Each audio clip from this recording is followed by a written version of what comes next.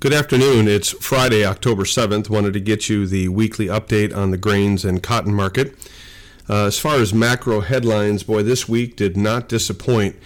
We'll start with the president of Ukraine, Zelensky, calling for a preemptive nuclear strike on Russia. He's worried that now that they've taken back all this territory and that Russia is regrouping, he's worried about a nuclear confrontation. Biden came in behind that yesterday, saying that if there was nuclear weapons used in Ukraine, it could lead to what he called a nuclear Armageddon. And he called it in a speech the highest risk since the Bay of Pigs incident in 1962. So that got the market a little excited here on crude oil and nervous on top of a very large reduction in production by OPEC. That is the cartel, that's the group of oil producers that got together and decided to drop production by 2 million barrels a day.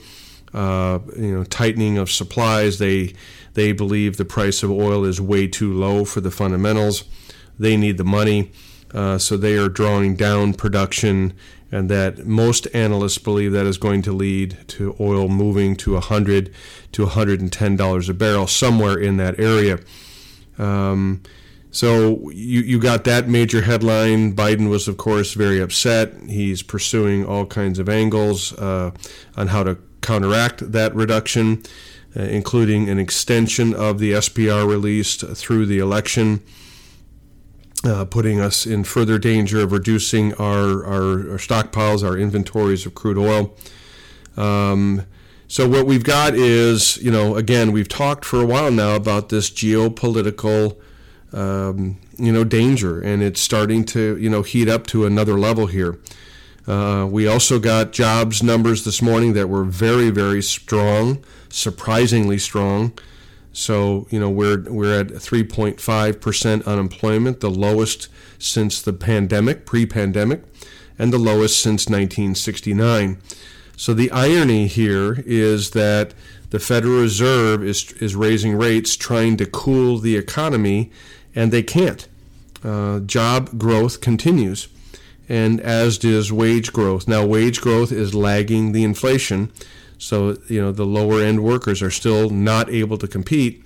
But in a twist of irony here, the Federal Reserve came out and said they're really trying to get the unemployment rate up to 4.5%.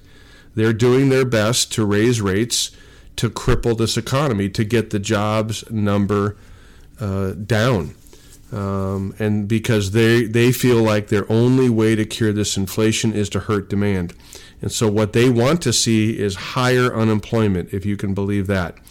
So their mandate, which we have talked about, is full employment and 2% inflation, has now given way, and they are going to sacrifice full employment to get the inflation number down.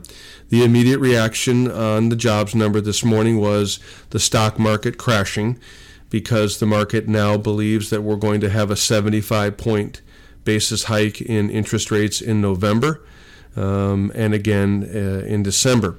And so you're going to see an incredibly strong interest rate here in the next 2 or 3 months. And the market believes that will be very negative for companies, negative for profit margins. It will maintain a bullish dollar and continue to put pressure on the global economy. Now, speaking of the global economy, there was concern earlier in the week of Credit Suisse and Deutsche Bank defaulting, going bankrupt. Their credit default swaps, their CDSs that are an indication of their credit worthiness, skyrocketed on Friday and again earlier in the week, getting to critically high levels, indicating a possible crash of those two banks. Now, their governments came in and bailed them out. You also saw somebody come in and buy the stock market very heavily, trying to keep this thing supported. So we talked briefly about this growing crescendo of global political entities, the United Nations, the World Trade Organization, other central banks are now feeling the heat of this incredibly strong dollar policy set forth by our Federal Reserve. And based on these jobs number this morning, that is not going to change. We are going to continue to see rate hikes. And so the fear and the panic at that upper level, at the macro scene, is going to continue. The Mississippi River in the United States continues to be at very low levels, slowing exports. There are some 2,700 barges backed up now on the Mississippi River. So the origin basis levels along the river are starting to collapse here on beans and corn, but the interior remains very, very strong. So there's not a wholesale demand problem for corn and beans. It's just because we can't move it on the river, any river terminals bids are going to fall and are continuing to fall. The weather in Brazil is starting to dry out again. They were getting plentiful rains, but now there's some dry pockets showing up. Argentina remains very, very dry, critically dry, so much so that many analysts are starting to drop their wheat yield here pretty quickly. And then they will start planting here in the next month or two, and there are already concerns about their next corn and soybean crop. The USDA report comes out next week, Wednesday, where they will incorporate the new ending stocks that they reported on September 30th, and they will give us new yield estimates. They actually walk fields this time. They pull samples, and the average trade guess is looking for a drop in the corn production number of about a half a bushel, and then they're looking for no change in the soybean yield. So that's the average trade guess on the corn and beans. We will get that data on Wednesday afternoon, and then we will go back to trading, our own fundamentals again, which seasonally tend to get a little soft here in the middle of harvest. It's very, very dry in the United States. The drought continues to grow, but it's all leading to a very, very quick harvest. We also get CPI, the next inflation print from our government, on Thursday. So Wednesday and Thursday will provide some pretty good volatility in the grain complex. But with crude oil headed back toward $100 a barrel, I believe it's going to be generally supportive of commodities as we move forward. So, my view on the markets really has not changed here.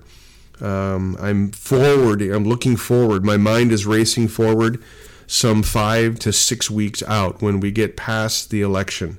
That is providing a lot of interference in these markets. We'll be past, 50-60% harvested by then. That's normally a critical harvest point at which markets tend to rally.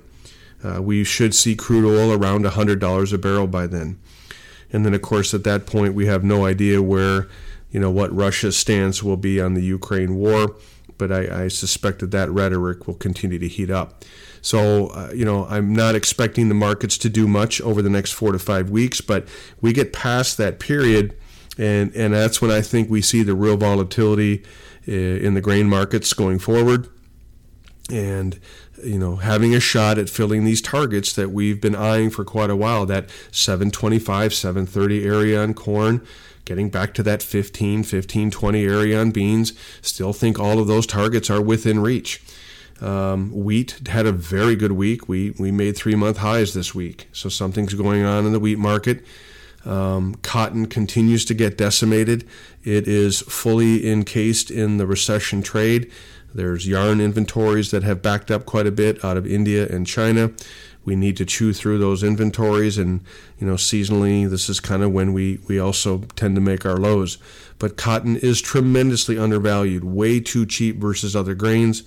It's just a function of time, in my opinion, when we get back to that $1.10 area in cotton. So I'm not worried about that at all, unless there's some crazy action by the Fed that puts us into a recession that keeps us pinned down here. But I don't see that. I don't see the political will to put us in a recession before the end of the year.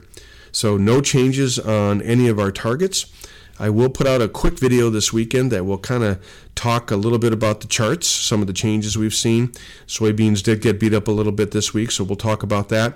And then we'll kind of do some forecasting of the balance sheet coming out of the USDA report on Wednesday.